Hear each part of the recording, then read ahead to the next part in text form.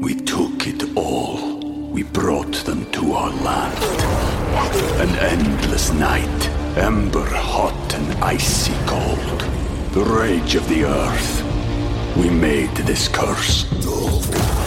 Carved it in the blood on our backs. We did not see. We could not, but she did.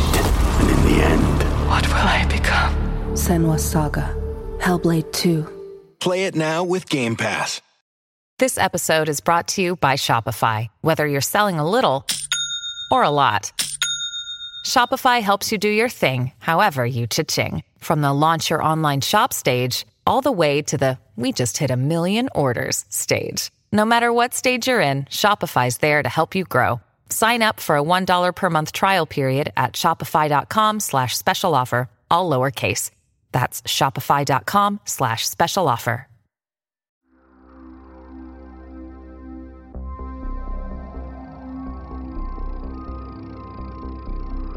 Welcome to Nightlight, a horror movie podcast. I am one of your hosts, Prince, also known as Head Knight. And on my left side here, we have David. Greetings, everyone.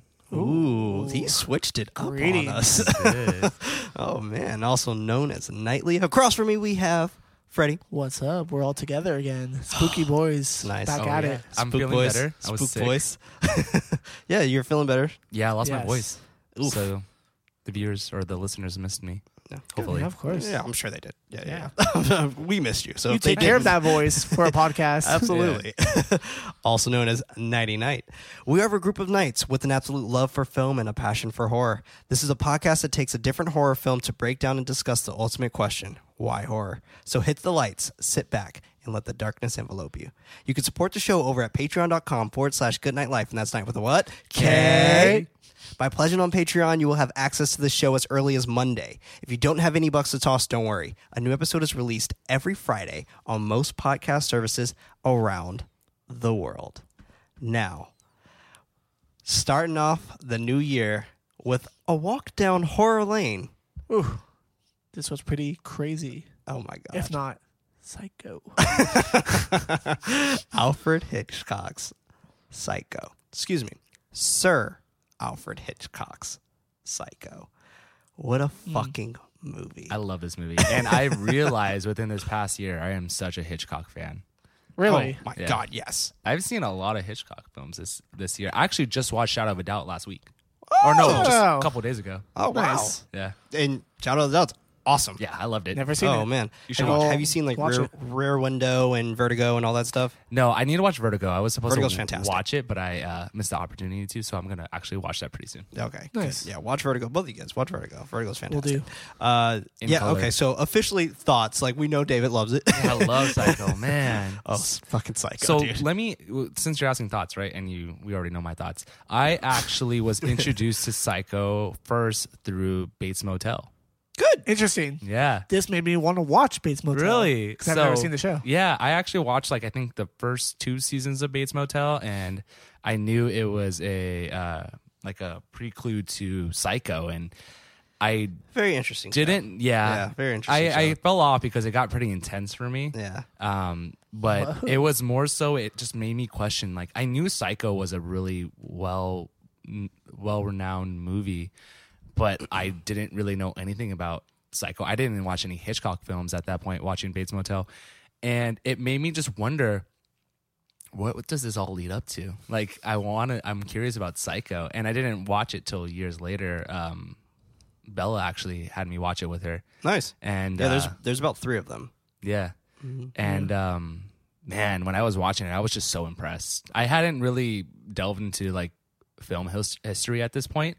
I feel like now I'm pretty like well versed in it, but I was just really impressed. 1960, right? 1960. I was really impressed at The way he actually This- films everything. Yeah, it's man. so incredible. that. For 1960, it was really, really impressive. For now, it's pretty impressive. Yeah. 100%. Yeah, I feel like this movie really holds up. It doesn't does. look like it's dated at all. It feels really Feels good. good. It's easy to follow, too. Yeah, it's a, Yeah, it's- I can see someone who perfectly is done. like a director who's really into like art house films and like makes this movie like now in 2019. And it'll actually like make sense. Yeah, Hitchcock was a genius. Yeah, Yeah, Hitchcock, he's good. It was fantastic. I mean, The Birds, Vertigo, Rear Window. Like, I mean, just the way he like depicts things. He was really like a firm believer of the actual like art board, right? Like he made sure he was just like, okay, if we're drawing this out for a storyboard, we have to follow this from shot for shot for shot for shot.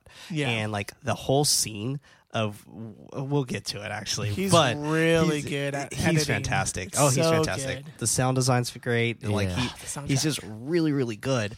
And Anthony Perkins playing as Norman Bates, fantastic. Yeah, all of them. Oh great acting across the board, great editing, great cinematography. It's good. I mean, I like this movie a lot. Yeah, the thing about Hitchcock is he does such a good job of making the audience be fully aware that they're gonna know everything that's happening, and even though you do, you're still in suspense. Like, I mean, Hitchcock kills the main character halfway through the movie, and the movie keeps going. Sure fucking does, people like at the time, I'm sure, were just like, the main character's dead. Yeah. Yeah. Like, where and do there's we go enough from like here? character development where you actually kind of care about it. Yeah, 100%. And that's and the thing about Hitchcock films, at least I've noticed, is like he makes it so it seems like the movie's ending at so many different points, and it just keeps going and going and going. Yeah. And it's great. Such a great suspense. Oh, it's Suspense fantastic. is everything. It's fantastic. And the thing I love about this movie the most is the fact that the way he depicts Marion and the way he depicts Norman's relationship. Fantastic. Like, you obviously know there's an attraction. I mean, Marion's very pretty and Norman is a little odd, but at the same time, he's very friendly. Yeah. And like, He's not bad looking either. he's not. No, he's not a bad looking guy. He's pretty cute. And he has like this little thing about him to where that she liked. He's quirky. Yeah. Yeah. Like she liked something about him, because if she didn't, she wouldn't have had fucking sandwiches with him. That's Yeah. true. She was in his out of his office. parlor. She was curious. Yeah, so it was things like that where it's just like, of course, eventually he got weirder and weirder as time went on, Yeah. which was fantastic. You just saw like his mind shifting slowly, turning into like insanity, and it was great. But Anthony Perkins, fun fact about him, his son is named Osgood. Osgood Perkins makes a bunch of horror films. He makes one in particular, which is one of my favorites, called The Black Coat's Daughter, which is a fantastic movie that is very unsettling, to say the least. But this is the first time I've seen, I think her name is Kiernan Shipka. She plays Sabrina in the Teenage new Witch. in the new show. I still need to watch that. And you don't, but It's fun. It's whatever. It's fine. It's just She does a good job. she does great. Yeah, it's she's teen great. horror. If you're into it, go for it. I love teen horror. So you're like, I'm about it. I'm yeah. gonna watch Like it. if you like high school shit, then I you'll love like all it. that Yeah. teen shit. Yeah, so go for it then. You'll probably enjoy it. But that was the first time I've seen her, was in that, and you really see how Oz actually depicts in his movies, like where all the Alfred Hitchcock shit happened. Like you really like Interesting. picture, like, because Osgood would not be on set with Alfred Hitchcock, but with his dad, Anthony. Yeah. And it would just be interesting, like the stuff he would soak up like a sponge and presenting it to us today. Because he made Black Coat's Daughter, I'm the Pretty Thing That Lives in This House, and just all of these just really interesting horror films. But he's mostly known for God, I'm blanking on the name of it, but that's a different story for a different time. But anyway, this movie's fantastic. Yeah. Psycho, fucking great.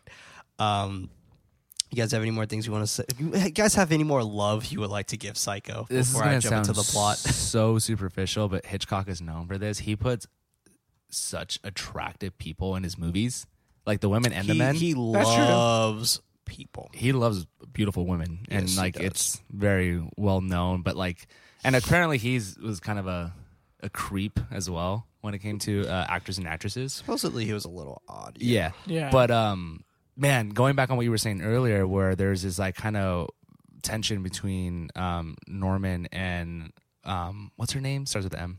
Marion.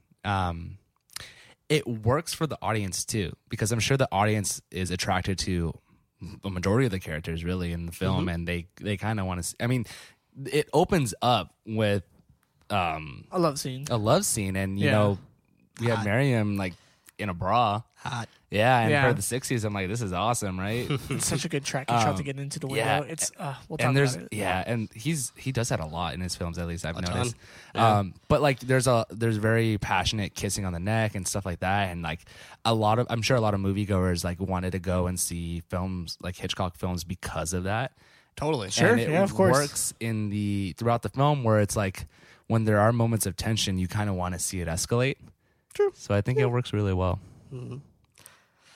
What a fucking movie. All right, let's go ahead and jump into the plot, guys. So, Psycho, directed by Alfred Hitchcock, released June 16th, 1960, with a budget of $807,000, a box office of $50 million. Oh my god, rich Not boy. bad. Oh my God. $50 million was one of the highest grossing movies in the 1960s. Oh, I'm sure. And it was for a while. I mean, put that in today's like money. Like It's huge. Like that was probably like maybe close to like maybe 500 mil. Like that's insane. Yeah. Man. A runtime of 1 hour and 49 minutes with a score of 96% on Rotten Tomatoes. Well deserved. Well deserved, Well for sure. fucking deserved. Oh Cult my classic. God. But we open with the super startling sound of music. And I was you in. just get these really fucking awesome opening credits, right? Yes. Yeah. The distortion of the leathers So and then like cool, transitions so between cool. them. It's so good. It's It goes so cool. really well with the soundtrack. I was So like, cool. just looking at it, I was like, okay, I'm in. Yeah, dude. It's cool. it's so awesome. It's like it's something that like if you guys are wondering what we're talking about, if you remember the movie The Incredibles from Pixar, Okay. Yeah. Yeah. their opening scene is initially what Alfred Hitchcock does in his opening scene. Oh yeah. Huh? Yeah, it's like Yeah. very like everything's moving out Yeah. of the way, and it's very It's a good prep. it's awesome. Oh, for sure. Yeah, like It's it awesome. really preps you and puts you in the mood because the music is so overbearing. And And I love how they distort the letters too, because it kind of shows what the Yeah. movie's really about. It's like, yeah, everything's normal, but it's actually a little twisted as well. It's like, So oh man, cool. it's pretty sick. So Layers. fucking cool. Layers for sure. We pan across Phoenix, Arizona on Friday, December 11th at 2:43 p.m. I love that too. I love that too. The Yeah, little, I like, like it. transitions. It's so good. It like pauses. So good. Another information pauses. A little bit more information. Love it. And he wrote it all out. Yeah. Which Yeah. was it was I was just gonna something like mention that. elegant about it. yeah. Yeah. Yeah, It's it was very clean really looking. really nice. But we slowly go inside of a window to a hotel room. We pan to Sam and Marion flirting and kissing on the bed. They are talking about their affair and how this needs to actually be the last time that they meet. Yeah. But you know, Sam, he's like, nah. Can I say something really quick about that? Please. The way the camera like pans in and goes to like the window and Genius. it goes inside the window and into the room. Great editing because that 100%. that shit looks so seamless. It looks so smooth. and knowing that they probably filmed this with film and Yeah. knowing that On they a have crane. to cut this, yeah, yeah, like that's insane. Jesus. That shot alone, I was like, holy shit, this is 1960 and they're doing Yeah. that. When it comes That's to hard. when it comes to Hitchcock films, I think viewers don't even think about like how did How the it was camera shot. do that? Yeah, How was it It's shot? just Yeah. it transitions so smoothly that they don't even question it. Yeah, from outside the window into the room. Yeah. I could see the edit, but Yeah. it's so clean where it's like, damn, that's really good for the 1960s. That's good for 100%. now. Yeah, exactly. Even today, average viewers probably Yeah. wouldn't even question it. Yeah, no, not at all. Marion is letting him know that it is okay that they still see each other, but not as a couple. They can go to dinner and do all this other shit. Excuse me. Couple but, things. Yeah, a couple of things, exactly.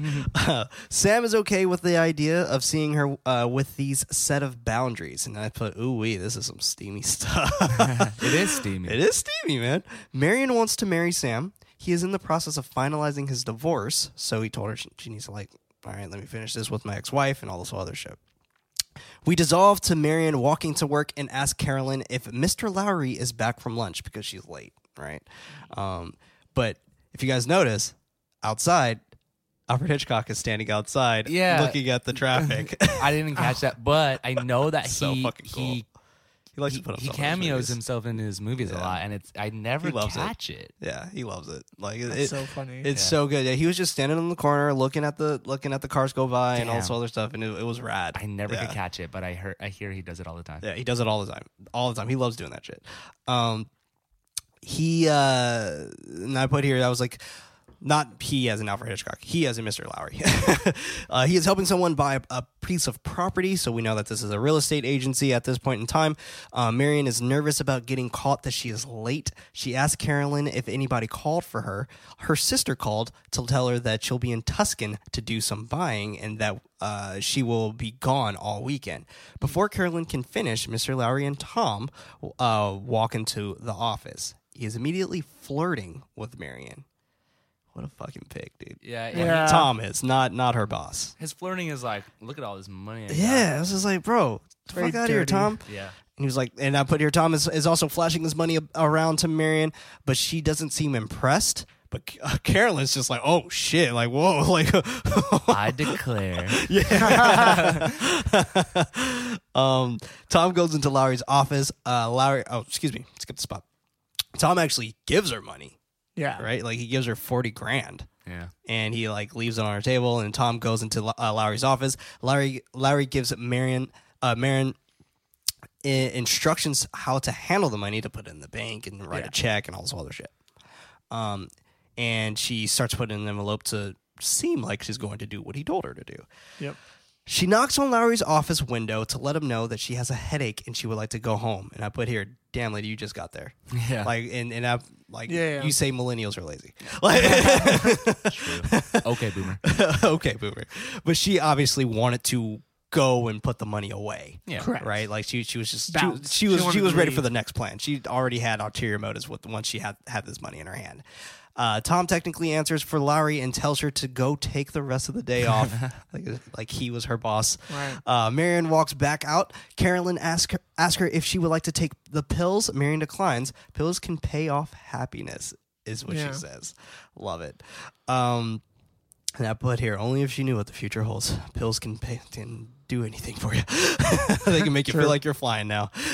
She heads back to her apartment with the wads of money that Tom gave her. Marion is packing up a suitcase to get the fuck out of there. So that's what I thought was really cool with like storytelling, because at this point I thought like, oh yeah, she'll go to the bank and then she'll go home. I didn't think she was going to steal the money. Right? But then it transitions to her at her house Love with a suitcase, and then the money's still on the bed. So it's storytelling by showing visuals rather than like Yeah, her 'cause she's saying like, quiet. I'm going to like steal this money. Yeah. I So didn't. I thought that was good storytelling. I didn't notice this until my second viewing of this movie. But when I originally watched it, I'm like, "Yo, it's $40,000. She wants to steal it. Go for I it. get it." Yeah. But my second time around, when her and her man are fondling in the hotel room, they have a discussion about debts. And Yes. money. And the gentleman describes that like, I've paid off my father's debts. That didn't get me far because he ended up dying. Now I'm paying for this divorce, and I'm paying off everything for my ex-wife. And he kind of declares that, yo, if I had money, we'd be happy. We'd be married. And I think Miriam at this point is like, this is it. This my end. This is where we can go be happy. And I'm going to steal this money. I'm going to go find you. I'm going to go run away from you. And that's the motive here. And I never knew that the first time around. I thought it was just greed, but it's the greed for love at this point. Now, here's the thing that I even like kind of question if she were to actually get away, right? Yeah. Like, okay, she gets the money, right? She goes to wherever she needs to go because she's not really going to Sam. Sam doesn't know this, Yeah. right? Like he doesn't know this happened. So I assumed she was going to get to wherever location she was going to get, call Sam, have them meet up, and then tell him. I assume that's how that was all going to go down. But it didn't. She got caught. Real bad. She is constantly looking back and forth at the money that is on her bed, and we see this with the camera work going back to her, back to the money. Looks really good. She walks over to the envelope of money and stuffs it into her purse. She grabs her suitcase and jacket and dips. We dissolve to her in the car driving. She gets to a stoplight and sees Lowry walking across the street with Tom. And they both stop and they look back and forth at each other. She like smiles at first and he smiles back, and then they like realize like, oh shit, we know each other. Like, like yeah, you should be at work. Because that's the only thing with this movie, but this is because it's mainly in black and white, right? Correct. Is that it's hard to tell what day it is, but this was the next day. Correct. So this was considered the next day when she did this. When she's about to leave. Yeah. Oh, I didn't yeah, know it that. wasn't the same day. Yeah. So this she is a packed that different night, day. left that morning. Right. So it makes it a little harder to know when that is because Granted, it's 2:43 when she's having the conversation with Sam. We can assume that conversation with Sam probably took about maybe another 30 minutes or so, or their escapades took about that long. And then she gets to work, right? Yeah. So it's already semi-late. She probably gets to work maybe around 4 o'clock-ish. Correct. And then she dips out again early, takes a nap. So this is morning, her now getting ready to leave. She Dumb look on the boss's face. dumb For look. sure. He's yeah. like- Yeah, he's like, He "Wait, questions who?" it. Like, she immediately drives away after noticing it was her boss. And I put here, it is now dark. And this is the only time we know it's dark. And Marion gets tired while driving and pulls over on the highway because it's also raining, right? Correct. And it's hard to see, and she's just like, fuck it, I'm just going to pull over. We cut to the next morning, and we see her car on the side of the road. Excuse me. A cop comes up to her car, knocks on the window. Marion wakes up in a panic and is about to drive off. Right. The cop stops her from going. She explains the situation as to why she is sleeping on the side of the road.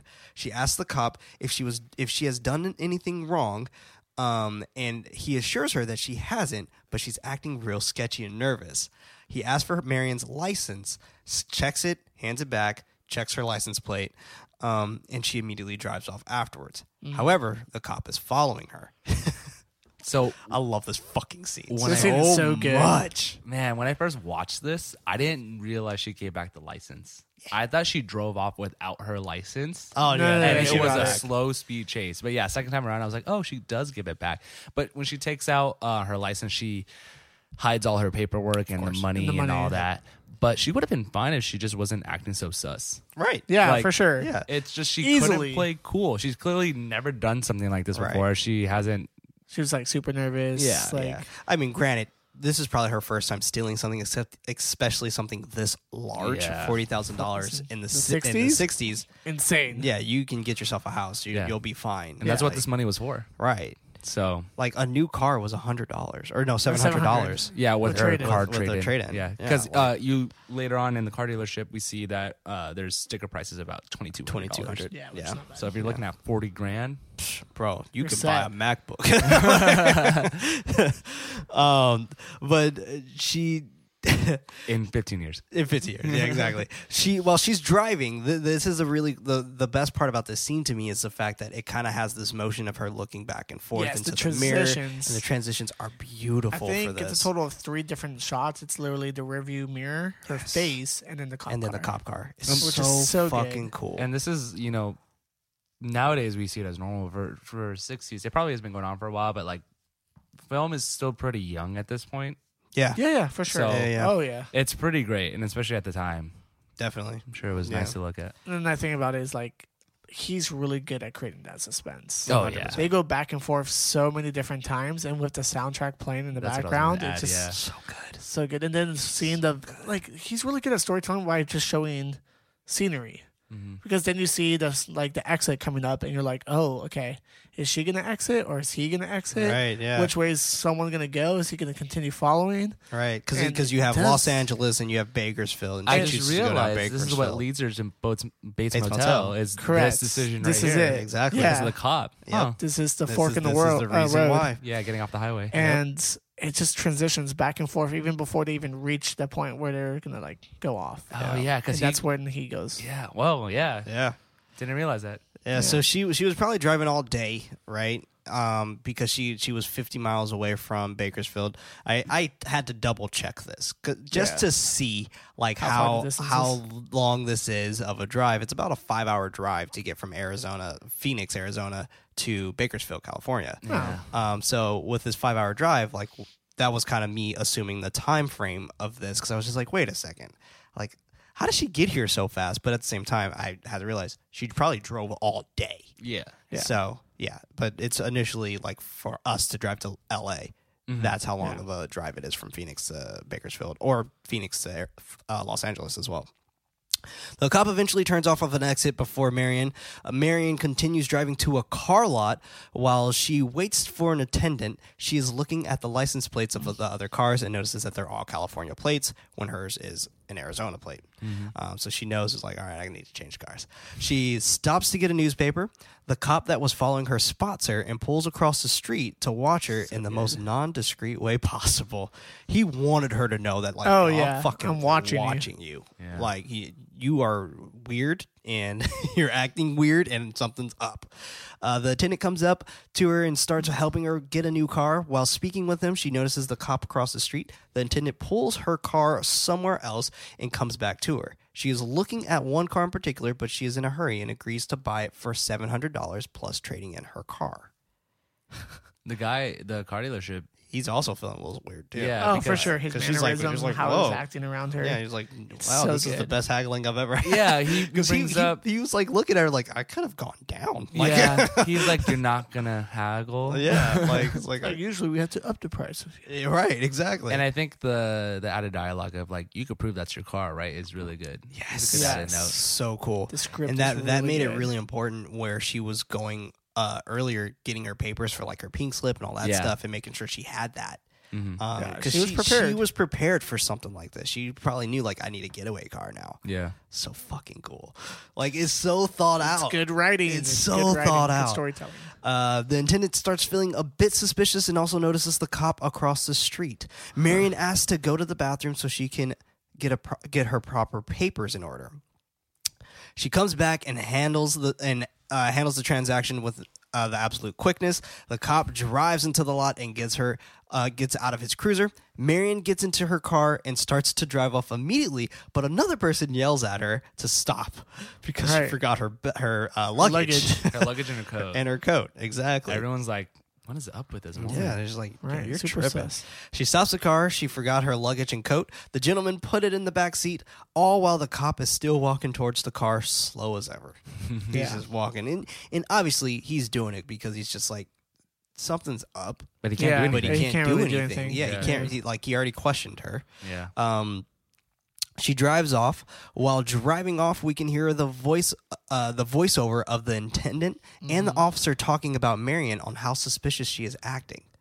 What I like about So this fucking is good. I feel like we don't absolutely know that's the actual conversation, but I take it Right, as this is in Miriam her hair. Yeah, In her hair. Oh my god. In her hair. In It's her in head. her She hair. has it in her brain. In her head. Yeah, No, she's totally. imagining how the conversation was going down, and she actually That's how I pictured it. Yeah, she Yeah. actually develops a little smirk while this is going on. She's like, man, like she's like, I'm like, doing I'm this. good. Yeah, I'm bad. Yeah. Like, and what makes that make sense to me too is the fact that the cop.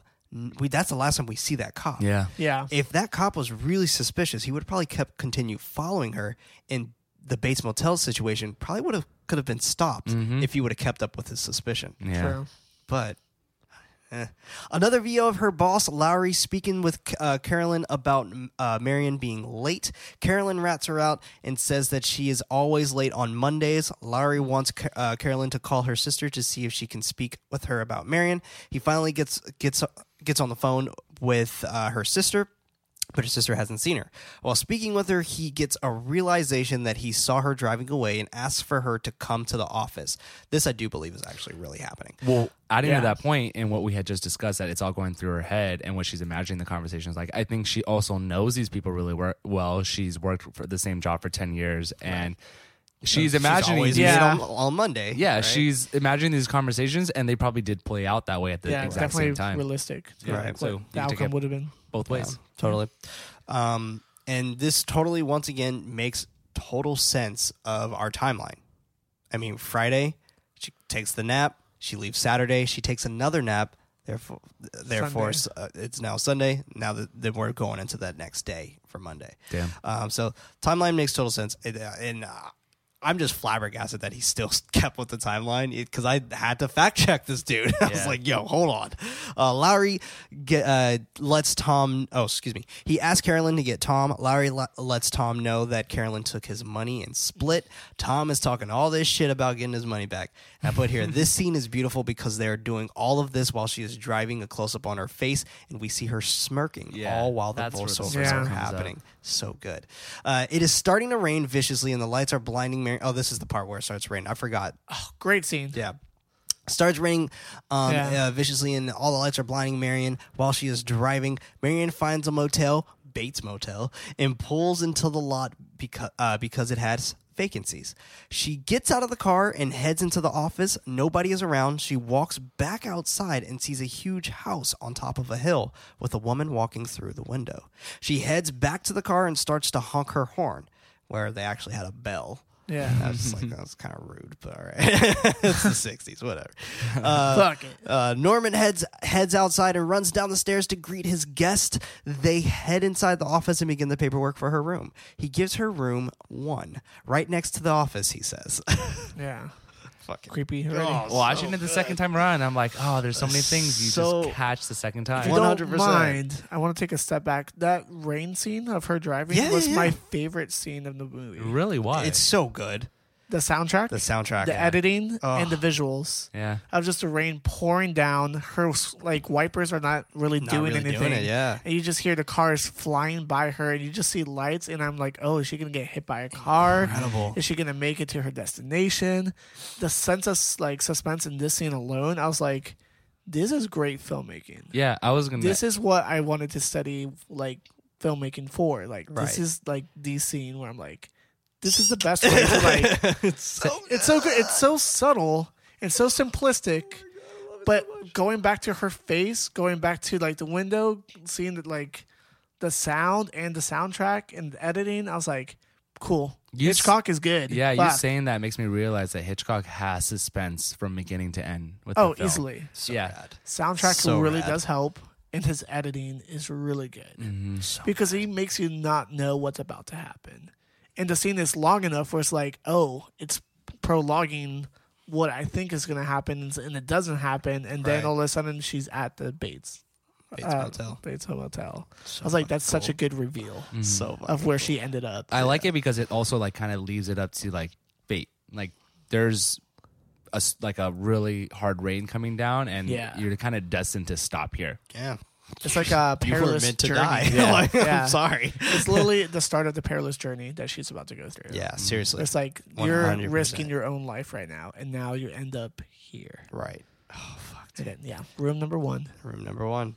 Norman grabs her bags and brings it into her room. He comments that it is stuffy in the room and proceeds to open up a window. He gives her a quick tour of the room. He turns on the light of the bathroom, but can't quite say what it is. Like he's forbidden to say. Like he's Yeah. killed here before.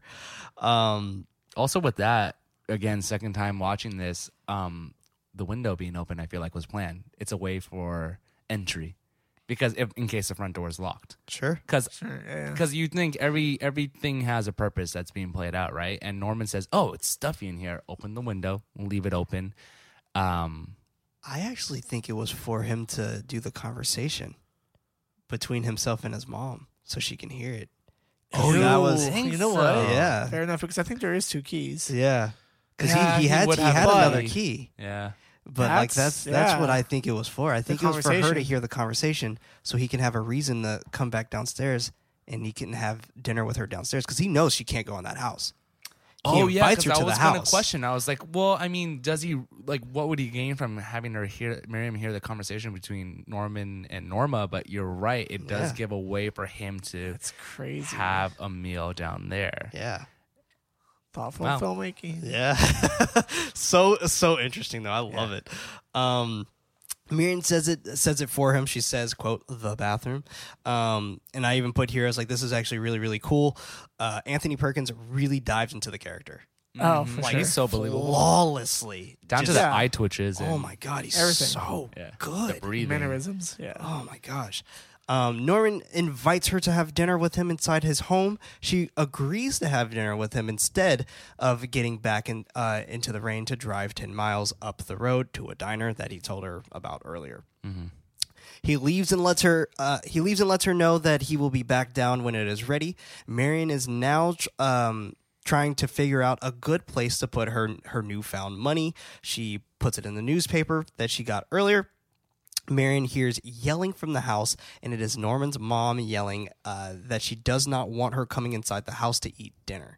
Norman tells her to shut up and walks outside with the food in a tray instead. Marion apologizes for getting Norman in trouble, and instead of eating in the house, he invites Marion to eat inside his office where it could be warmer. Norman takes her into the parlor of the office and sits down the tray so she can eat. Marion notices all of the stuffed birds that are around the room and is a little unnerved by it. I thought this was actually a really cool nod back to like the birds. Yeah. Because I Yeah, think the birds that's came out true. in like 1958 Oh, okay. or something like that. Probably then. But I think this was just a really cool nod to that. And I like the fact of how like Norman was just like, I don't like killing other animals. I only like to kill birds or whatever. Or like I only like to stuff birds. He doesn't Birds, like to stuff beasts because Right. they look scary. They look scary. But birds just look like birds. Yeah. Fucking weirdo. Norman sits down in a chair and watches her eat. He tells her that she eats like a bird. He also shares his weird hobby about taxidermy and stuffing birds. You had something to say? I think this is an introduction of like showing insanity? the audience, that Yeah. like this guy's off, because he follows up like, you eat like a bird, and then he goes off on a tangent like, a lot of people think that birds don't eat a lot because they pick up their food, but they actually do eat a lot, and then He knows all these like random Lot of weird random facts. yeah, it shows that he's socially awkward, and But then, very intellectual at the same time. Yeah. Like he Right. knows what he's talking about. and you can Right. see on her expression on her face that she's like She's like, she realizes it as well. So she was she's getting like, kind of "Oh, hints of okay." it, but she's like, all right, this kid's a little off. Yeah. But she knew that, one, she was giving him a fake name, right? She wrote down a fake name inside of the ledger. Yeah, which he was like smiling about too, which is really weird. And It's like, it's like he knew it was a fake name. yeah. Well, because she actually, Norman actually asked for her name, and she gives Address, her too. real Her name, real name. Crane, Yeah. and then he follows up by looking at the registry book Yeah. Afterwards, and notices like It's not. she wrote down a fake name, Yeah. so one of them don't match up, and Right. that's why he kind of laughs. But I also think he does that little smirk because he realized this is going to be easy to get away with. Right. Oh, for sure. Yeah, because she's obviously running away from something. Yeah. yeah. Or he just thinks it's funny because, spoiler, Norman is not the one that kills her. Norma does. Technically, Right. yes. So maybe Norman's not planning this, but Norma is. Right. Technically, yes. Because one of the main facts about someone who's crazy is they don't know that they're crazy. Yeah. Correct. Yeah. So that's just an interesting fact. But Norman starts to ask her some personal questions, where she is going and what is she running away from. So she knows that she is a runaway of some kind. And I put here, this conversation actually works really well and brings up how creepy and unsettling Norman actually is and how dangerous he actually is. Yeah, he does taxidermy. Exactly. Yeah. So like Sketch. he's fine with dead things and he's fine with blood. Oh yeah. And he's gutting good with a things knife. And again, yeah. he talks about so many like intellectual facts. It's like, oh, it's actually not that expensive. It's this and that, and just the Right. chemicals are the expensive part. It's like, you're a creepy dude, man. Like, Exactly. Like he But knows you know your what shit. he's doing. And Yeah. he's very meticulous and he's very he's very nonchalant. yes, About it. very well spoken Yeah. about it. 100%. He has a lot of In very charm. creepy. A lot of charm. Even though he's In creepy, a creepy way. he has Yeah. charm. Yeah, Right. very He's- charismatic for yeah. sure. And she knows that, like, even though he seems a little off, she also knows that he's kind of easy to flirt with because Yeah. she knows he's took a liking to her very quickly. Yeah. So makes it easier. And he seems boyish. Very boyish. Yeah. Yeah, Oh, yeah. 100%. Norman goes into detail about him and his mother's relationship. He's her being a single parent and raising him all alone. Marion is asking him why he just doesn't leave her. And Norman, very monotonely, doesn't even look at her, says this. But he says, he says, I can't leave her. I love her. Yeah, And, but he says, but I hate what she's become. yeah, she's sick. I don't hate her. I hate her sickness. Yeah. something like that. And her sickness being the fact that, Well, she's dead. Yeah. That Norman is her. Yeah. yeah.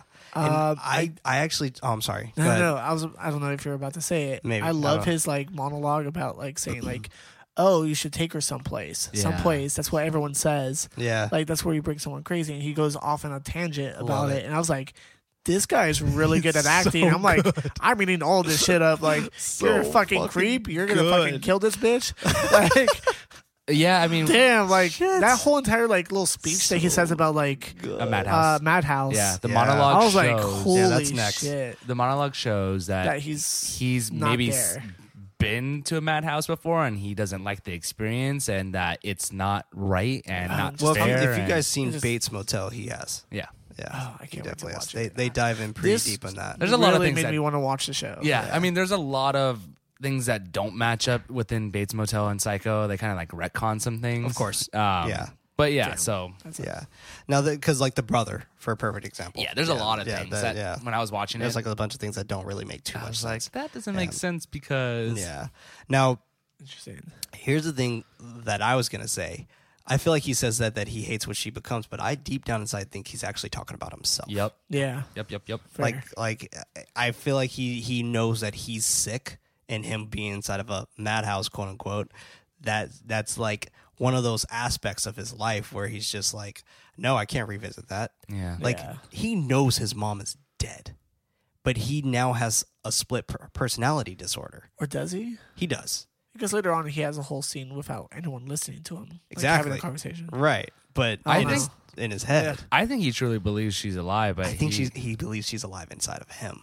You think so? But he carries the Oh body. yeah, because I mean, I guess that's the whole point. It's up to interpretation, right? That's true. Yeah. But Marion is making a suggestion to put his mother into some place. Norman interrupts her by calling it a madhouse. Marion apologizes and explains that she meant well. Norman is on the verge and explains that his mother is not a maniac. She just goes a little mad sometimes. But don't we all go mad sometimes? Marion is definitely feeling uncomfortable with this conversation. She stands up and lets Norman know that she is going to go to bed now. He tries to convince her to stay a bit longer, but she insists that she is too tired. He creepily watches her walk away and then picks up the sign-in sheet, looking at the fake name that Marion gave him when she told him her last name. Things don't match up. Nope. Norman goes back into the parlor to listen to Marion on the other side of the wall. He pulls down a picture to watch her undress. Pause. I don't know if you two noticed, but the photo or the picture that he brings down is of seems Renaissance era, maybe something Yeah. close to it, but it's of a man grabbing a naked woman. Yeah. Yeah. It's a good touch. So good. Yeah. So good. But following up with the peep scene, like we get a really extreme close up of Norman's eye. Oh, yeah. It looks fantastic, man. What a That's crazy. shot. Yeah, What a shot. I- Gorgeous. all I was thinking about like was actually like filming that shot when I was Yeah. watching it. It's like eyes is the window to the soul, and The she's like lighting looking through. too. That's what I wrote. Yeah, I said during the scene, I was like, shadows and lighting are fantastic. yeah. I was like, damn, it's so fucking great because it's like a little bit of light on his face coming through the room of hers. Yeah, And I was like, damn, that's fucking gorgeous to look at. because he needs It's so to be, aesthetically pleasing. Yeah, because he needs to be in the dark so light doesn't shine through on the hole on her side. Exactly. Yeah. Right. No man. Yeah. Oh, fantastic. Guy in the shadows. Ugh. Yeah. This is definitely like the precursor of slashers, Yeah. right? Like we are starting to know, like, okay, the stranger that calls and all this other stuff. Like this is initially what you're getting as a slasher film, to where you are seeing the respect that other people have given it. Like for example, and we'll get to this with Janet Leigh, but with Janet Leigh actually dying and she's starting off as our protagonist, and we switch to another protagonist, like. Fantastic. Actually, we don't even really switch to another protagonist. We kind of just have multiple protagonists at that point, which is beautiful. But we've seen this We're just, done like, watching before. the aftermath. That's Exactly. Yeah. And we've seen this done before recently in 1996 with Wes Craven's Scream. Mm-hmm. This is the same exact concept. Yeah. But all right. But anyway, Norman heads back up to the house. He is about to go upstairs, but walks into the kitchen instead and just sits down. We cut back to Marion doing some math on how much money she has left. She rips the sheet of paper and throws it in the toilet, but doesn't flush it. She begins to start. Oh no, she does flush it. She does. She does flush it. One paper was left. She begins to start taking a shower, and I put here we fucking go. Someone opens the door inside of the bathroom and starts to walk in. This woman pulls the curtain back and starts to stab her repeatedly. And I put here the fantastic, iconic score that we all know and love. And even if you've never seen this movie, I was gonna say You've heard that this, yeah. you've heard this before.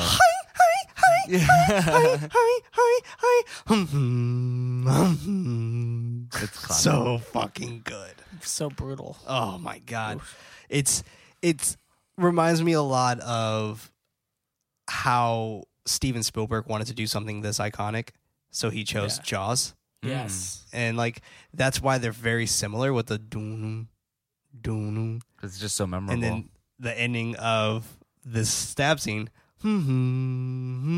Yeah. Like it's initially it's that same thing just slowed down and chopped. Yeah. Like it's so fucking genius. Like I love when they just take shit and like create it to their own. It's fantastic. It's really good. Along with the fucking sound in this scene, fucking the good. camera work is really good. Oh, it's beautiful. yes. You're getting shots Beautiful. from like coming Cuts from everywhere. Yeah. Oh my The god. shower head, the curtains, the woman, Yeah. her. This is a perfect The example knife. of the storyboarding again. Dude. Yeah.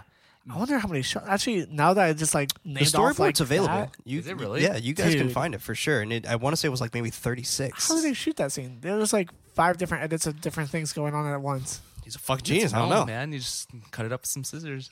But like, imagine this for 1960, right? Like, at this time, like, I mean, we've come a long way with being comfortable with. Keep talking about this scene. I have to do something really fast that I just remembered. Keep talking about this scene. Go for This it. scene's fantastic. Think about 1960, right? I mean, we've come a long way when it comes to being comfortable with nudity, like with as That's a true. society. Like Yeah, people, yeah. there are people that are just so comfortable being naked now, and they don't care if anyone sees them naked, right? I don't. But it, Freddie, for 1960, imagine the audience viewer, right? Like Yeah. going back to Norman looking through the peephole and seeing her undress.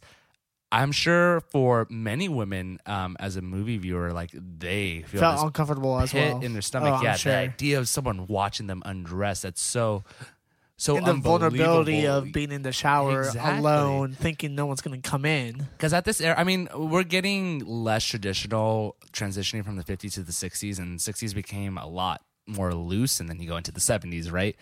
But Sure.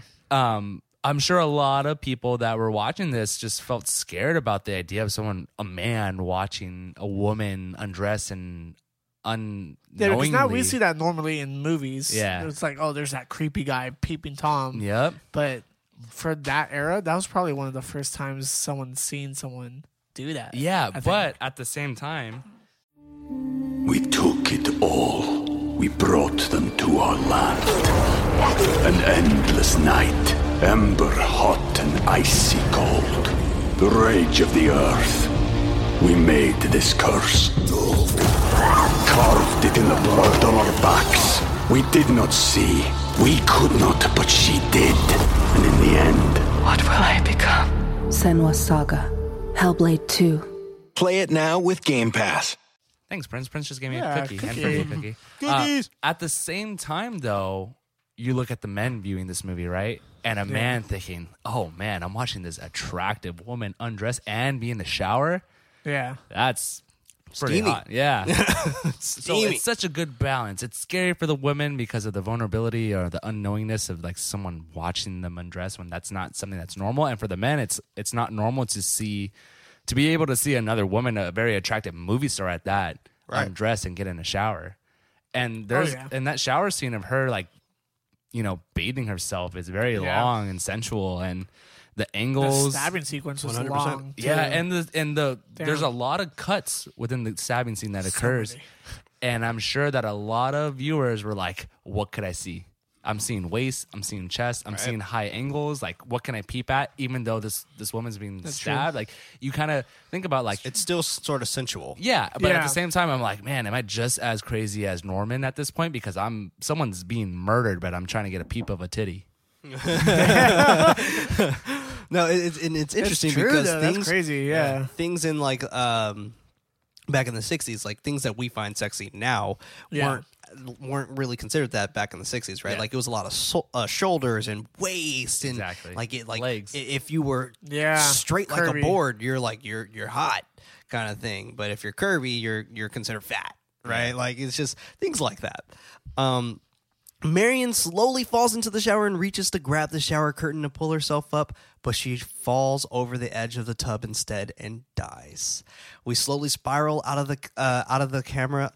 We slowly spiral the camera out on her eye, and then eventually we see the look on her face. Yeah. I love this. Dead. A lot So dead. with young Real dead. film. Lifeless. With young film, you see this a lot. Transition between photography and film. I haven't confirmed this, but I feel like it's pretty obvious that it starts off with a extreme close up of her eyeball, right? Yes. And that's a photograph. It zooms out and it transitions from that photograph to film where she's lying there, and it's done so smoothly. Like Fantastic. you can't really tell that it's a photograph. It just looks like a really high quality portion of film.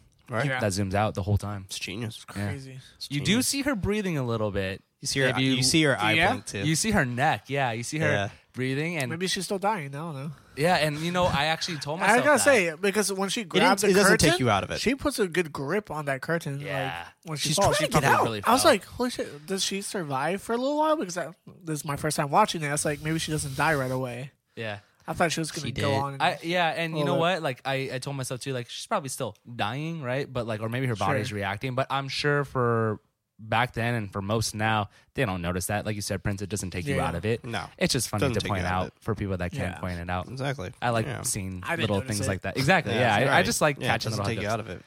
that's why I defended it so quick. I was like, maybe she's still dying. All right, Dave. I'm the type of person though that would All be right. like, I'd be the type of person to be like, from a transition or from a scene to scene, I'd be like, oh, a strand of her hair is behind her ear. Like, Sure. I caught No, that. yeah. You can't get that past me. Yeah, I got you.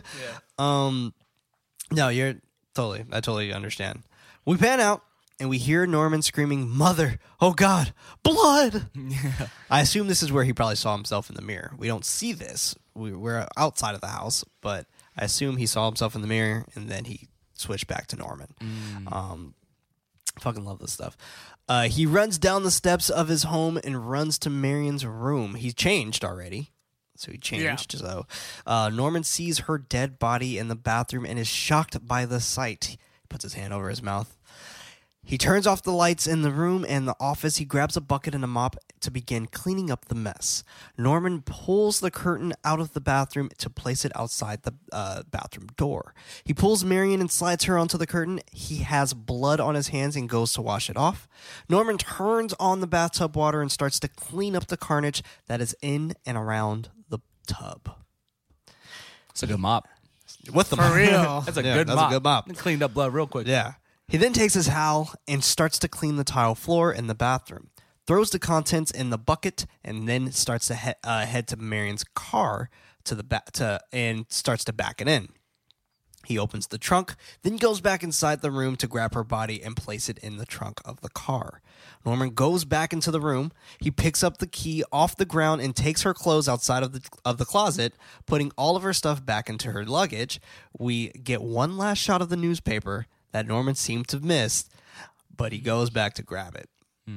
He steps outside the house and a car is passing by. He drops literally everything. He drops the luggage, the bucket, everything. He's just standing there. I was like, this is great. And I was like, definitely not suspicious here. He goes back to close the door to the room and notices the paper on the nightstand. Norman grabs it but doesn't realize that it's what's wrapped inside of it and throws it in the back of the trunk with Marion and her luggage. The money. It's the money, bruh. I really We've like been the set. sequence I love because this. you really see his mental state from going from like, oh my God, she's dead, to like, I know what to do next. 100%. Because he's very good at what he does. He doesn't miss anything. It seems like, and you'll see this in Bates Motel, Freddie, if you watch, he covers up for his mom a lot. 100%. And he's covered up for his mom before. So he He is goes from shocked. shock, but then he's like, I know what to do. Yeah. I'm already He's on shocked at what his mom did. And he realizes that he needs to protect her. Right. So he does what he can, and he gets rid of the evidence. He cleans up the mess, and it's funny because like it's the money, right? This whole thing started with the money, and Hitchcock makes it in a way that like, no, it's just being tossed out. Yep. It's not about the money It's no anymore. longer about the money. Yeah. Fucking love this shit. He gets into the car and starts to drive it into a swamp. He rolls it out off the edge and to let it sink. He stays and nervously watches to make sure it sinks all the way down, but it doesn't right away. He lets out a small smile of victory when it starts to sink even further. This Yeah, is such a good suspense again. Yeah. Yeah. This is such Fantastic. a dumb thing for me to say, but I'm like, there ain't no swaps in Bakersfield. He made a swamp. Yeah, but I mean, it's funny to He think about. turned into Shrek. Yeah, yeah. Because when I first watched it, I was like, "Is that a swamp?" Like, but clearly It's a it swamp. is. It's like quicksand or something. For some It is reason, some because it shit. was like black and white, I was like, oh, is this like a tar pit for some reason? Right, yeah, because Yeah. it looked Like, dirty. yeah. And it was nasty. Yeah, I mean, I remember when I first watched it, I was thinking like, "Oh fuck, the car's not gonna go down." But this is another sequence where it's so long, Yeah. and it creates that suspense again, and then it stops, and he like looks at it, So and then it good. starts sinking again. I'm like, Yeah, God damn it, Alfred Hitchcock, you're hella good at what you do. yeah, Yeah. dude. This makes me good. sad every time I see it. I feel like I always like want Miriam to pull through. I get sad that she dies. I don't know why. She's Maybe not she a good gets out person. later. She steals money. Yeah. She She's But- having an affair with a but we married didn't man. talk about that. She was about to go back and fix everything. Right. She decided to. Yeah, like, she decided I to. was gonna go back. and that's the sucky part about it too. It's Yeah. like Yep. Her 'cause- redemption story was never completed. yeah, because I always feel that way too. I always think about moments of like, it was so close. Like you could have changed everything, you could have turned something around, but you missed your shot. Psych, wrong number. Yeah, exactly. We cut to Sam writing a letter, pan out to a woman reading the back of this insect killer to a store clerk named Bob, and he doesn't give a fuck. He's just like, what? Are you going to buy it or not? Like, what are Yeah. you talking Yeah. to me for about this dumb shit? Marion's sister, Lila, is seen outside coming into the store asking for Sam immediately. Lila is asking Sam if he's seen Marion. She explains that she has not heard from her and can't seem to find her. While talking about Marion, a private detective walks in, also wondering about her whereabouts. This is Detective Arbogast, and he joins in on the conversation about Marion. Sam asks him what is his business with Marion. Arbogast lets him know that she stole $40,000 and he is working to get it back. Lila shares that she was supposed to deposit it for her boss on Friday, but she never did. After their conversation on catching Sam up, we cut to Arbogast going from people to people looking for Marion. We then cut to Norman sitting outside the office up to the Bates Motel. Arbogast stops in front and starts speaking with Norman. Small talk with Norman at first about a room. He starts letting him know that he is looking for Marion a little bit later. Pulls out a photo for Norman to take a look at, but he said that nobody has come here in a couple of weeks. Arbogast insisted. Can you just take a look at the photo? He doesn't even look at it. He doesn't look Yeah. at it at first. He definitely doesn't. Now, this whole back and forth that they have So good. Yeah, it is is good. fantastic. It's Arbogast just trying to catch him in a lie. Right. Because you see how good of a detective he really is. Yeah. And then you see how like Norman is like breaking down a little bit. 100%. Like he By was so good at what he did. And now 100%. he's like, damn, Yeah. this guy's matching up to me and I can't It defend was- myself. It felt like a moment where Arbogast kind of knew, like, okay, this is now turning into something a little bit more malicious with this guy lying to me. Because he knew he Yeah. was lying right off the bat. He's chipping away at the little piece of mental armor he has. 100%. And Oh, yeah. I think police do this nowadays, that they keep asking questions and they try to catch you in a lie, even if they have no idea you could be lying. Like they'll call your bluff, even though they may seem like they actually know that you're bluffing, but they really don't. Yeah, deep down they don't They know just what- really want to see if you crack. Like, Right. can you crack? Even though I Yeah. have no idea that you're guilty of It's anything. a tactic. Yeah. Yeah, it's a tactic. It's a damn good one. Yeah. Norman shakes his head about the woman in the photo. Norman reaches over to turn on the signage for the motel. He spills the beans that a couple came in last week. Arbogast pushes further to ask him to see his books because he noticed. He was like, "Oh, that's strange. I thought you said no one's been here for a couple of weeks." He finds the name that he's looking for and sees that she had an alias that she used. I forgot what it said.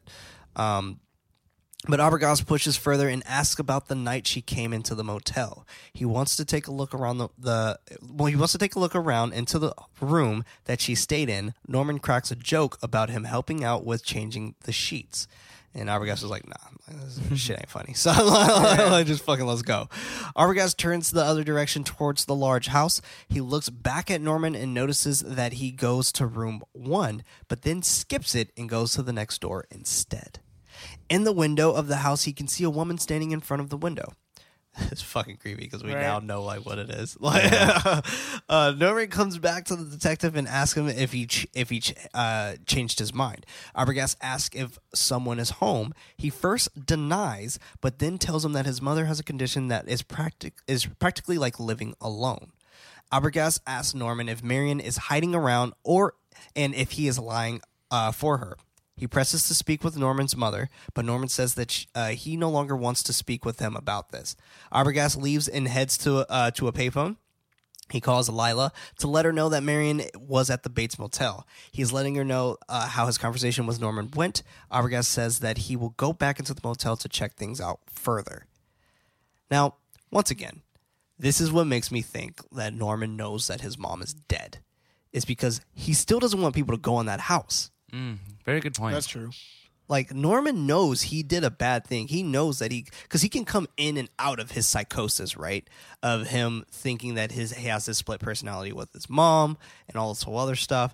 But it still is just a fantastic, like, dynamic about his character. That's a really good point. Yeah. Because he knows, like, you can't come to this house. Because if he didn't think she was dead, he would let anybody in there. Yeah, and he'd be like, he would act all normal about it, too. Right. Like, That's true. This is my mother. Sure, you could talk to Yeah, her. you could talk to her. Yeah. Like, she's not going to know. That's such a good point. Yeah, that reinforces the Unless the he ending, thinks too. that his mother killed her and not him. So he's Maybe. like, no, don't talk to my mother. Ah, Maybe. Freddie, you Yeah. bring up a good He's just point, protecting his too. mom. Yeah. It's like, if Maybe. you question my mom, she's going to get in trouble. Oh, damn, Freddie. Maybe. Just saying, you Yeah. know. No, that's definitely a good point.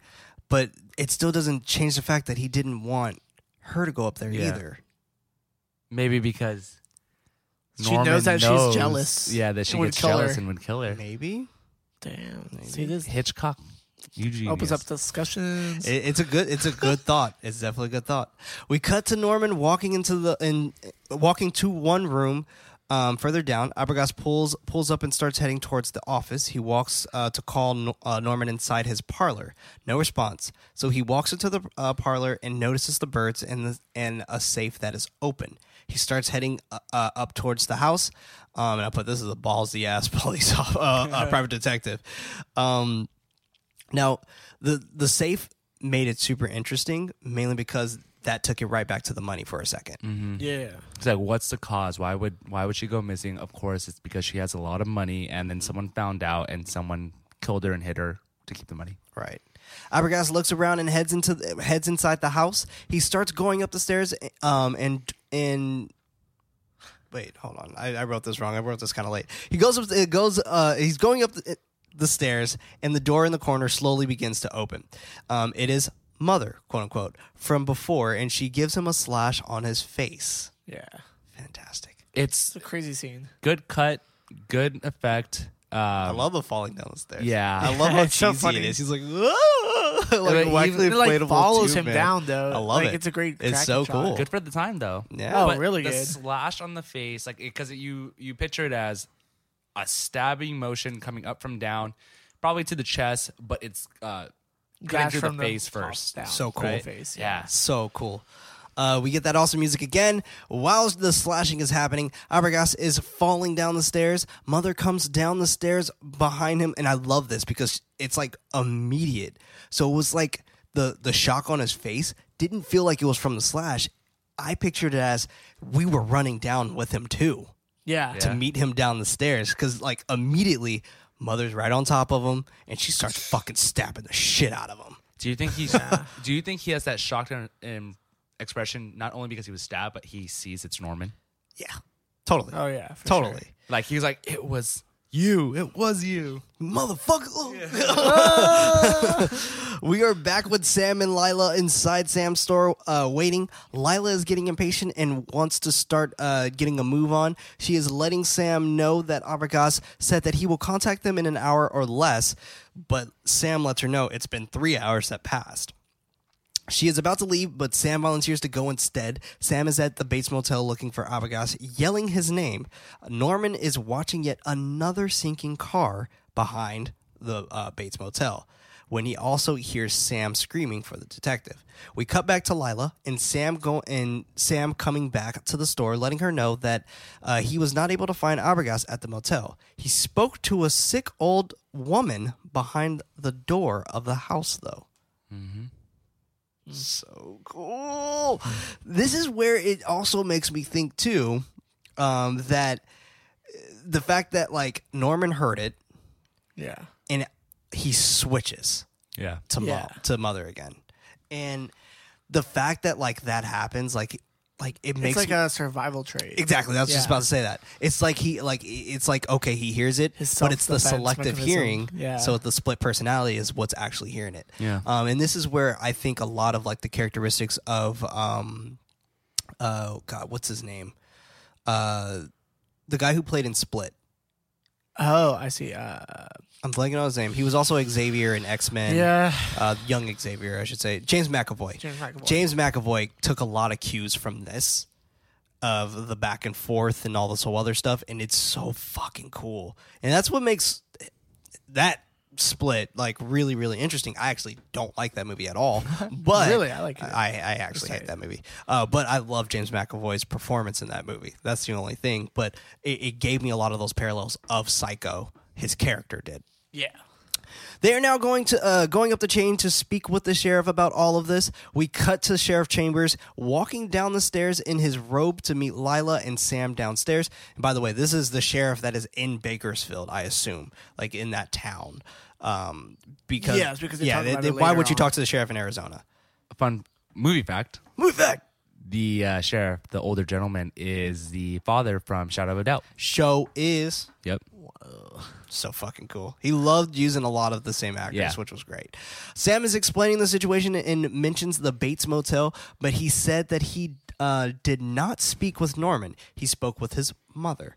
Mrs. Chambers looks at her husband with a strange look when Sam says this, and says that he spoke when he says that he spoke with Norman's mother. Mrs. Chambers tells the sheriff to give Norman a call. Lila persists, and Sheriff Chambers calls him. Norman picks up the phone, and Chambers asks him about Arbogast stopping by there. Chambers tells Lila and Sam that Arbogast came by and left.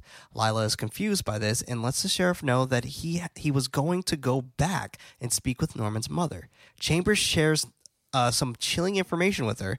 Norman's mom has been dead for over 10 years. This is where the joke comes from, by the way.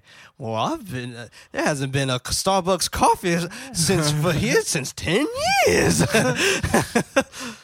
But It's the twist, though. It's the twist. This is where This is where everything fucking is, where he's legit bonkers. Yeah, because there is nothing that. I mean, at this point, there's nothing that implies that that Norma isn't. Because he really uses an there. actual woman's voice. Yeah. First and foremost. Like, that's a Like, real really woman good actually woman's voice. talking. Yeah. Yeah, because the scene with the private detective dying, you don't see Right. You don't see the face. You see No, the body and the you silhouette. see the body. Yeah. And even later down the line, where and this is the fucking coolest part to me, where it's kind of ventriloquisty when he's like bringing his mom down the stairs. Yeah. We'll get to that, but Yeah, like so we'll get to that a little bit twist. more. Yeah, really cool twist. And I know, like, during this scene, they're still insinuating, it's like, well, who's that woman then? They still don't suspect it's him. Freddie, this was your first time. What did you think when they said Well, she's been dead for 10 years? I knew the ending. He knows. Oh, yeah, he okay. knows because of pop culture. Yeah. Pop culture ruined this fucking movie Yeah, for yeah. everybody. That's the only Yeah. thing. I only knew it Because Did I I've seen, actually like, know it? even, like, best scenes in movies and stuff like Yeah. that. They showed him at the, like, police station. And they showed, like, him turn into, like, a skull and shit. For some reason, I thought I knew So cool. because of Bates Motel, but then I realized I didn't even finish Bates Motel, so I didn't know. But when I was watching it, I somehow knew. But I don't think it was spoiled to me. But maybe it was just because, I don't know. That's good. Yeah, that is good. Because Sadly, I knew that Because it sucks. It sucks that like most people know the ending, Yeah. like of I can him like imagine coming seeing out and this for the it's first mom. time watching Yeah. it. And, like, whoa. Yeah, I asked my mom about it because Yeah. she was born in 1956, Yeah. Okay. and she remembers seeing it when she was about 15, 16. Yeah. And it was like she went. They like were re-showing it at some theater. This is back when they would always replay movies, but she remembers seeing it, and she was just like, "Yeah." She was like, "I remember seeing him turn into the woman, and it freaked me the fuck out. Like it was crazy. Like yeah." And I was like, "This it's nuts. It's Yeah. It's so cool. crazy to think of because like nowadays it's pretty tame, right? Sure. But back then it was like this is fucking Yeah, and intense. it's really good. Of, It's like- hiding it. It's like that question: what movie would you want to go back in time to be at the premiere for? Oh, that's a good question. It's such a Yeah. cool question. I would say The Exorcist, but that's just me shit. personally. Good answer. Goodfellas. That's a good one. Hell yeah. Yeah. Seeing that for the first time. Yeah, As a I would say premiere? The Exorcist mainly because of the fact that, dude, people just fucking like ran out of the movies. People would throw up in the movie theater and Yeah. everything. Oh, It's just like, That's a really good what answer. a fucking like, what an experience. Dude, that's how it felt with Paranormal Activity for me. I remember Yeah. thinking like, because I literally had thought that movie was an actual like real Documentary, documentary. movie. Yeah, That was a damn and a good- lot of people damn good thought one. that too. Blair Witch too would be a crazy Oh, one to yeah, watch. that would be a nuts one. Yeah. Anyway, Mrs. Yes. Bates poisoned her boyfriend and then killed herself with the same poison. They were just telling them that like this was a murder suicide. Sam says that he saw a woman in the window, and Lila says that Arbogast saw her too.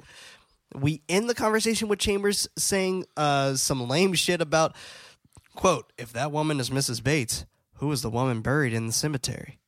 End quote. Ooh. We dissolve back to Norman leaving the office and running back up the stairs to the house. He walks upstairs and starts arguing with his quote unquote mother. The camera pans above the stairs. It slowly goes up the stairs first, then it goes all the way to the top of the ceiling, and it starts twirling around. So we see both her room and we see the stairs. So fucking cool. But where am I? That camera movement was tight. It's so cool. It's such a so tease. cool. It's like, let me show you a little bit, but I'm not going to show you the whole thing. So cool. This is where we start hearing Norman and Norma have a conversation, right? Yeah. So the camera pans above the stairs, and the room and Norman Norman is carrying his mother Norma down the stairs while talking to her, while arguing with her to go to the cellar. to go to the cellar. It's like, I've been there before. Yeah. Now this is so cool. I agree. So cool. And mainly because of the fact that with this kind of back and forth, like I don't want to say it's in his head because I would love to think of it as ventriloquism. And just the fact that like you hear him talking and her talking kind of at the same time. Oh, do you really? Yeah. Oh, because I take it as he's literally pacing around the room, Yeah. talking to the body. That's what I'm And- saying. Yeah. That's what I'm saying. Like I feel I don't want to believe that it's in his head. Like Oh, I yeah, believe yeah. that he's physically talking. Yeah. he Even though is. you don't see his mouth moving, but that's because of VO work. Yeah. Right. But Well, still. What I love about the follow up with this shot is viewers are probably wondering, wait, then who's the lady? Exactly. And it follows up with Such a cool mystery. Yeah, it follows up with Norman carrying Norma down the stairs, and with the camera work So cool. being at a high angle, you just see them. and yeah. it looks like he's carrying an elderly woman down the stairs, and No, let me go. yeah, and you don't see their so good. faces, so you're able to like continue on with the conversation and listening to it. But then So cool. you question like, wait, who is this? The mom isn't dead. Yeah. Yeah. Yeah. No, it's really, really cool. Yeah. We cut to Chambers and his wife coming out of church and met with Lila and Sam. They are wondering if he was ready to go to the motel, but he was already there. So he told them that he went already. He went before church.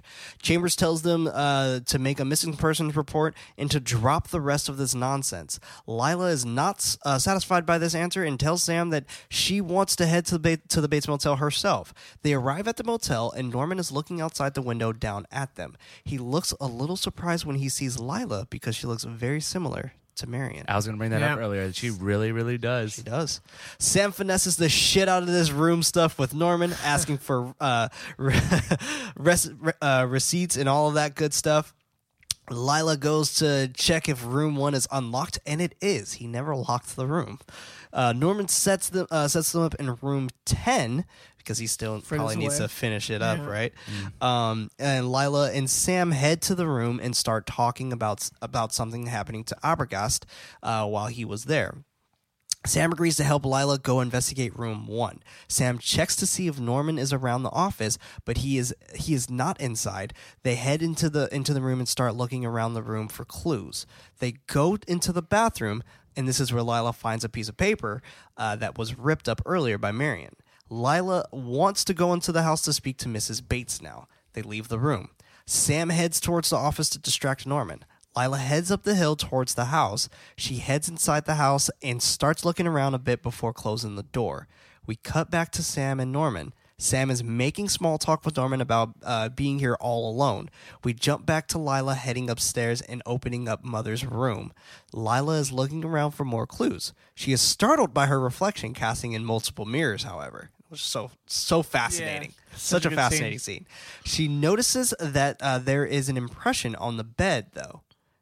It's bad. It's a badass impression. Like someone's lying there for years. Yeah.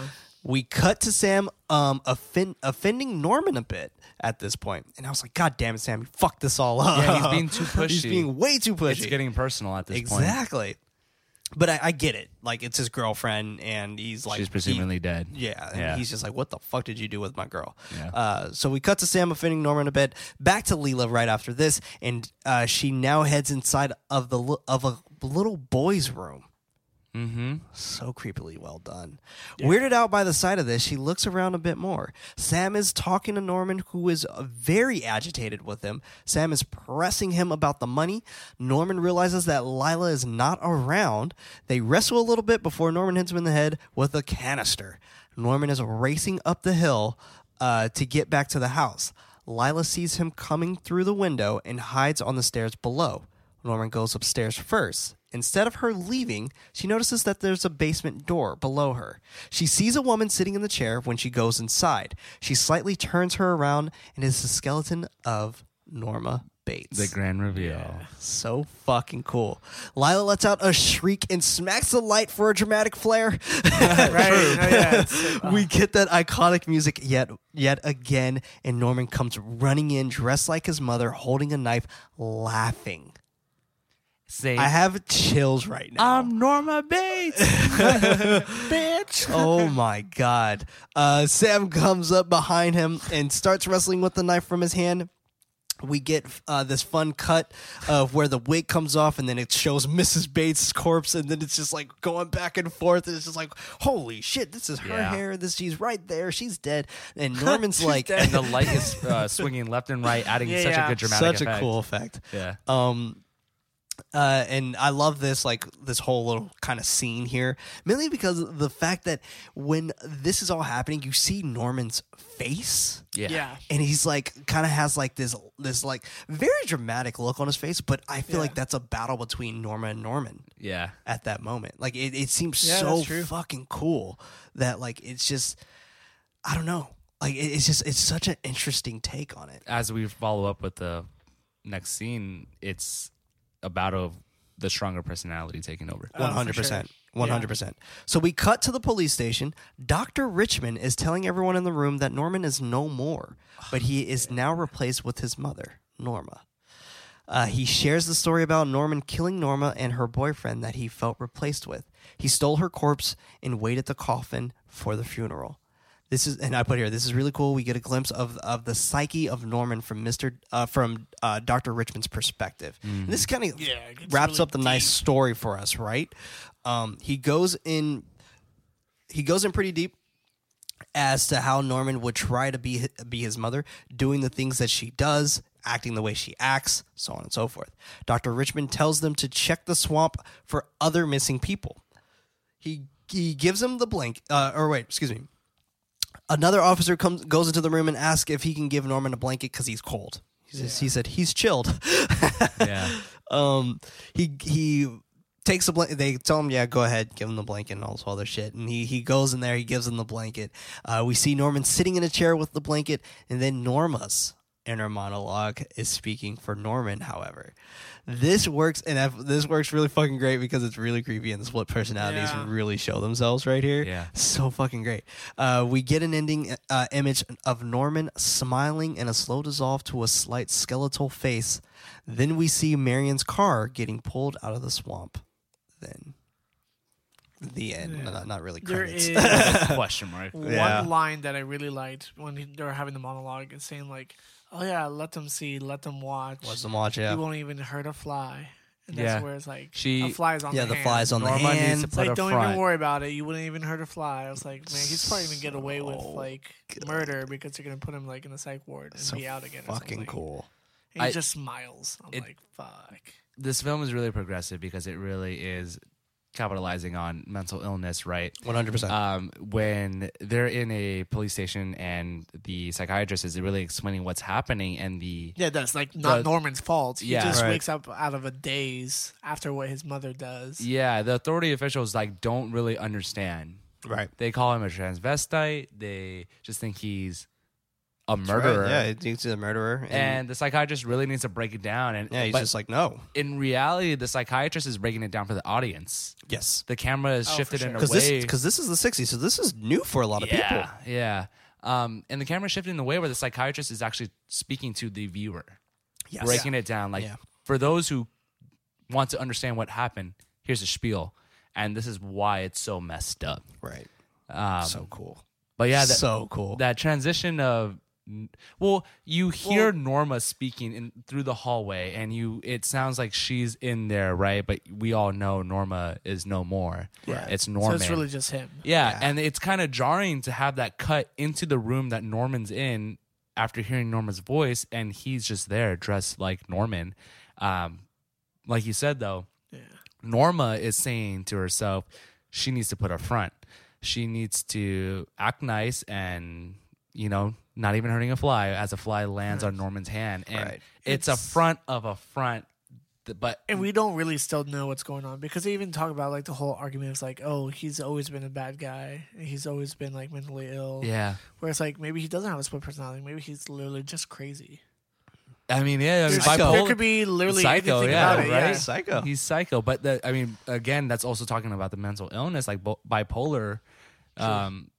Being bipolar is a mental illness, and Yeah. that's back then people would call it crazy or psycho. Yeah, and people still semi call it crazy. Like, I mean, it's because it's not normal. Like, it's normal to them. Yeah. Like, everything that Norman's doing is normal for him. Like, it's all normal. And even if you take it back to what's going on, what happened in Bates Motel, I actually did finish it. If you guys want to watch it, it's on Netflix. Okay, But Yes.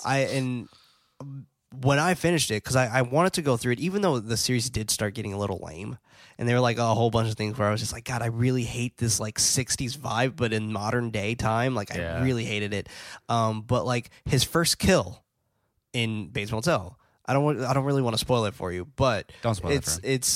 it's such an interesting take because that's when you start to see now his like psyche slip Yeah. to where he acted like his mom. Yeah. He thought his mom wouldn't like what he's doing. Yeah. Therefore, the mom took over and he gets his first kill. And it's genius. Mm-hmm. It actually was really well done, and that ended season 1. And even to today's standards versus like, is he just crazy? Is he just mentally ill? Right. I mean, like sadly, they're one and the same. It's Yeah. just different Yeah, labels and unfortunately. what's correctly the correct term for it. Because all in all, when you call someone crazy, you're just calling them mentally unstable or mentally ill. Right. But there's just more of a derogatory term to crazy, and some people just choose not to be understanding about it. That's why I really Right. like that one line when he was talking to the girl saying, we all go mad a little sometimes. And he Yes. like smiles. Yeah, Yeah. and he to him it's normal because I mean, this is his life. He's always been this way. Right. He's And- always been And in mentally society, ill. Yeah. everyone goes a little Yeah. crazy sometimes, But- but just not to that extent. Yeah, and that's and his limitation is a statement of like what that's defined by is different for him because to him going mad is very extreme, but it's like Norman believes everyone gets a little crazy sometimes, but Yeah. like to him he justifies that as like sometimes I get a little crazy and I'll kill someone. Right, exactly. Yeah, it's kind of just funny. like, we're starting with this film for 2020. yeah.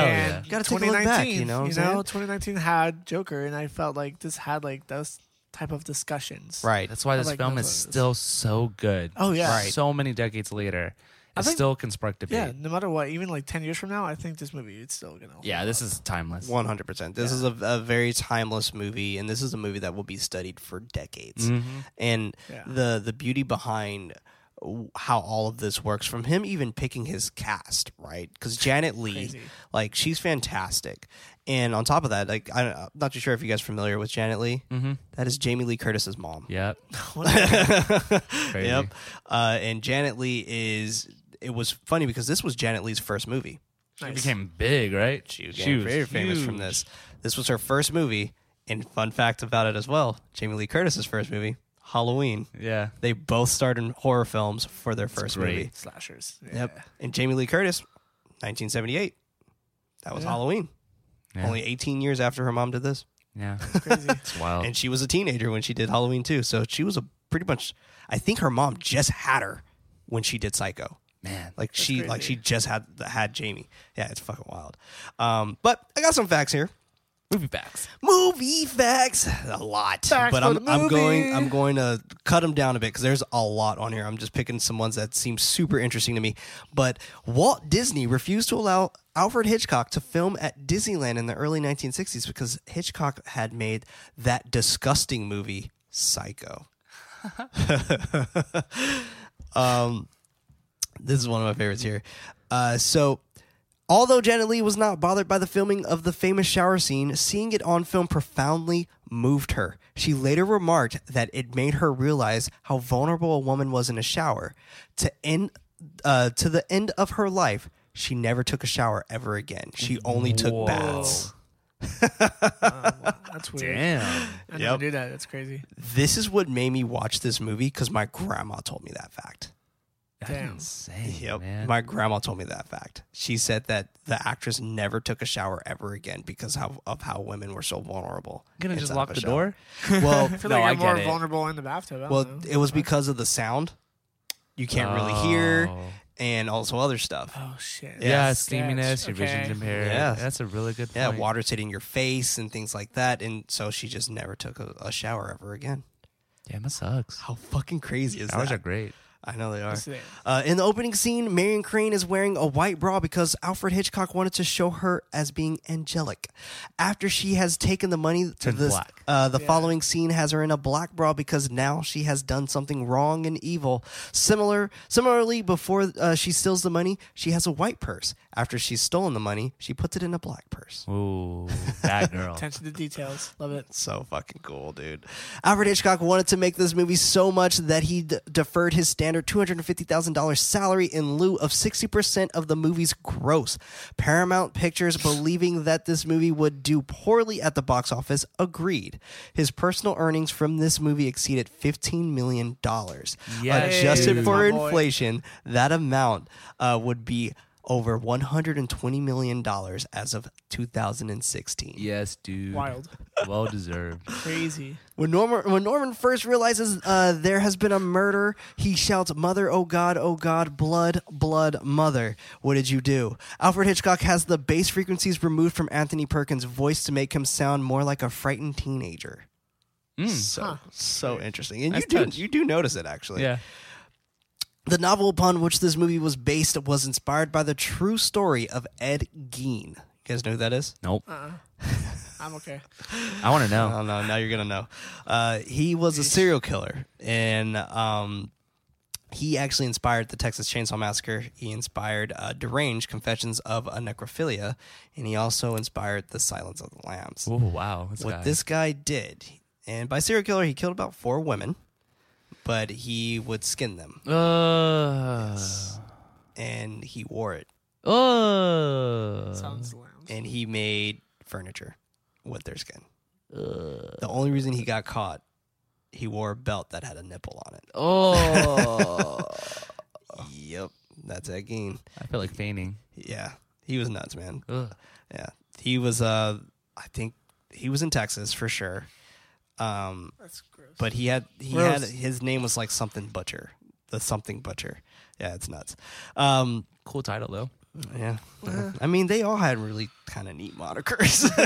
Like, as a horror fan, like, that's kinda cool. So bad to say. Terrible person, terrible act. Yeah, don't would not don't wish do that on this to anyone. people. Like, I'm gonna do a couple more. In order to implicate viewers as fellow voyeurs, Alfred Hitchcock used a 50mm lens on his 35mm camera. This gives the closest approximation to the human vision. In the scenes where Norman is spying on Marion, this is the effect that we felt, that he was looking at us. So cool. Janet Leigh invented a complete backstory for Marion Crane, figuring out what she was like in high school, her favorite color, etc. Cool. Any details on that or no? No. Damn. I just thought it was cool. Yeah, I would want to know more. Yeah, me too. According to Janet Leigh, the wardrobe worn by her character Marion Crane was not custom made for her, but rather purchased off the rack from ordinary clothing stores. Alfred Hitchcock wanted women viewers to identify with the character by having her wear clothes that ordinary secretary could afford, and thus add to the mystique of the realism. Not to mention that buying clothes off the rack would help him keep this movie under budget. Nice. I'll do one more. One more. I'm going to go down a little bit deeper on this list here. Okay, this one's cool. Shooting wrapped February 1st, 1960, 9 days over schedule. A rough cut was finished by April, at which point Alfred Hitchcock was convinced his experiment, quote-unquote, had failed. He was ready to cut the movie down to a television episode instead, but he handed it to Bernard Herrmann to score. After he saw the completed movie with the music, he was very pleased. Hell yeah. And he was so pleased to the point, this is another fact, but I just love this part. I wanted Bonus to fact. find those. He was so pleased to the point that he gave Bernard Herrmann a double of his salary Ooh. to $34,501. Hitchcock later said 33% of the effect of Psycho was due to the music. And I Yeah. think we all I really agree agreed with on that a that. little bit. Yeah. Completely agree on that. That into editing, into acting. So fucking great. the So filmmaking. great. One of my favorite Oh my movies. I love this movie so much. But let us know what you think about Psycho over on Twitter. Are you crazy about it? Are you? Are you psychotic about Psycho? But let us know over at Good Night Life. That's night with a Okay. Indeed. over on Twitter. But we're going to keep this month going strong. This is a great time to walk down memory horror lane. And it's just a lot of fun. Just a blast. I'm excited. The next movie that we are going to be watching on our list here is Reanimator. Now, Reanimator is a beautiful story created by H.P. Lovecraft. But it's pretty much the story of Frankenstein. But I'm into it. So, Reanimator. So definitely be on the lookout for that one, folks. But this was Nightlight, a horror movie podcast. I was one of your hosts, Prince, also known as Head Knight. On my left side here, we had David. Hey, Happy New Year, everyone. Thanks for sticking by Happy through New Year. 2019. It's much 2020. appreciated, and hope you're going to stay with us through 2020. Let's just stay spooky all year, guys. Yeah, we've entered the 20s. Yeah. Spooky Boys for life. That's right. That is right, Frederick. Fuck yeah. Also known as Nightly. Across from us, we had Freddy. Spooky Boys. Spooky Boys. Spooky Boys. Also known as Nighty Night. Our efforts to get our show out is not enough. We need your help to spread us out to more ghoulish nights. Rating us with 5 stars is very helpful, but we would love if you can recommend this podcast to someone who would actually enjoy it. You can further support the show over at patreon.com/goodnightlife, and that's night with what? K. By pledging on Patreon, you will have access to the show as early as Monday. If you don't have any bucks to toss, don't worry. A new episode is released every Friday on most podcast services around the world. Remember, guys, don't forget your nightlight.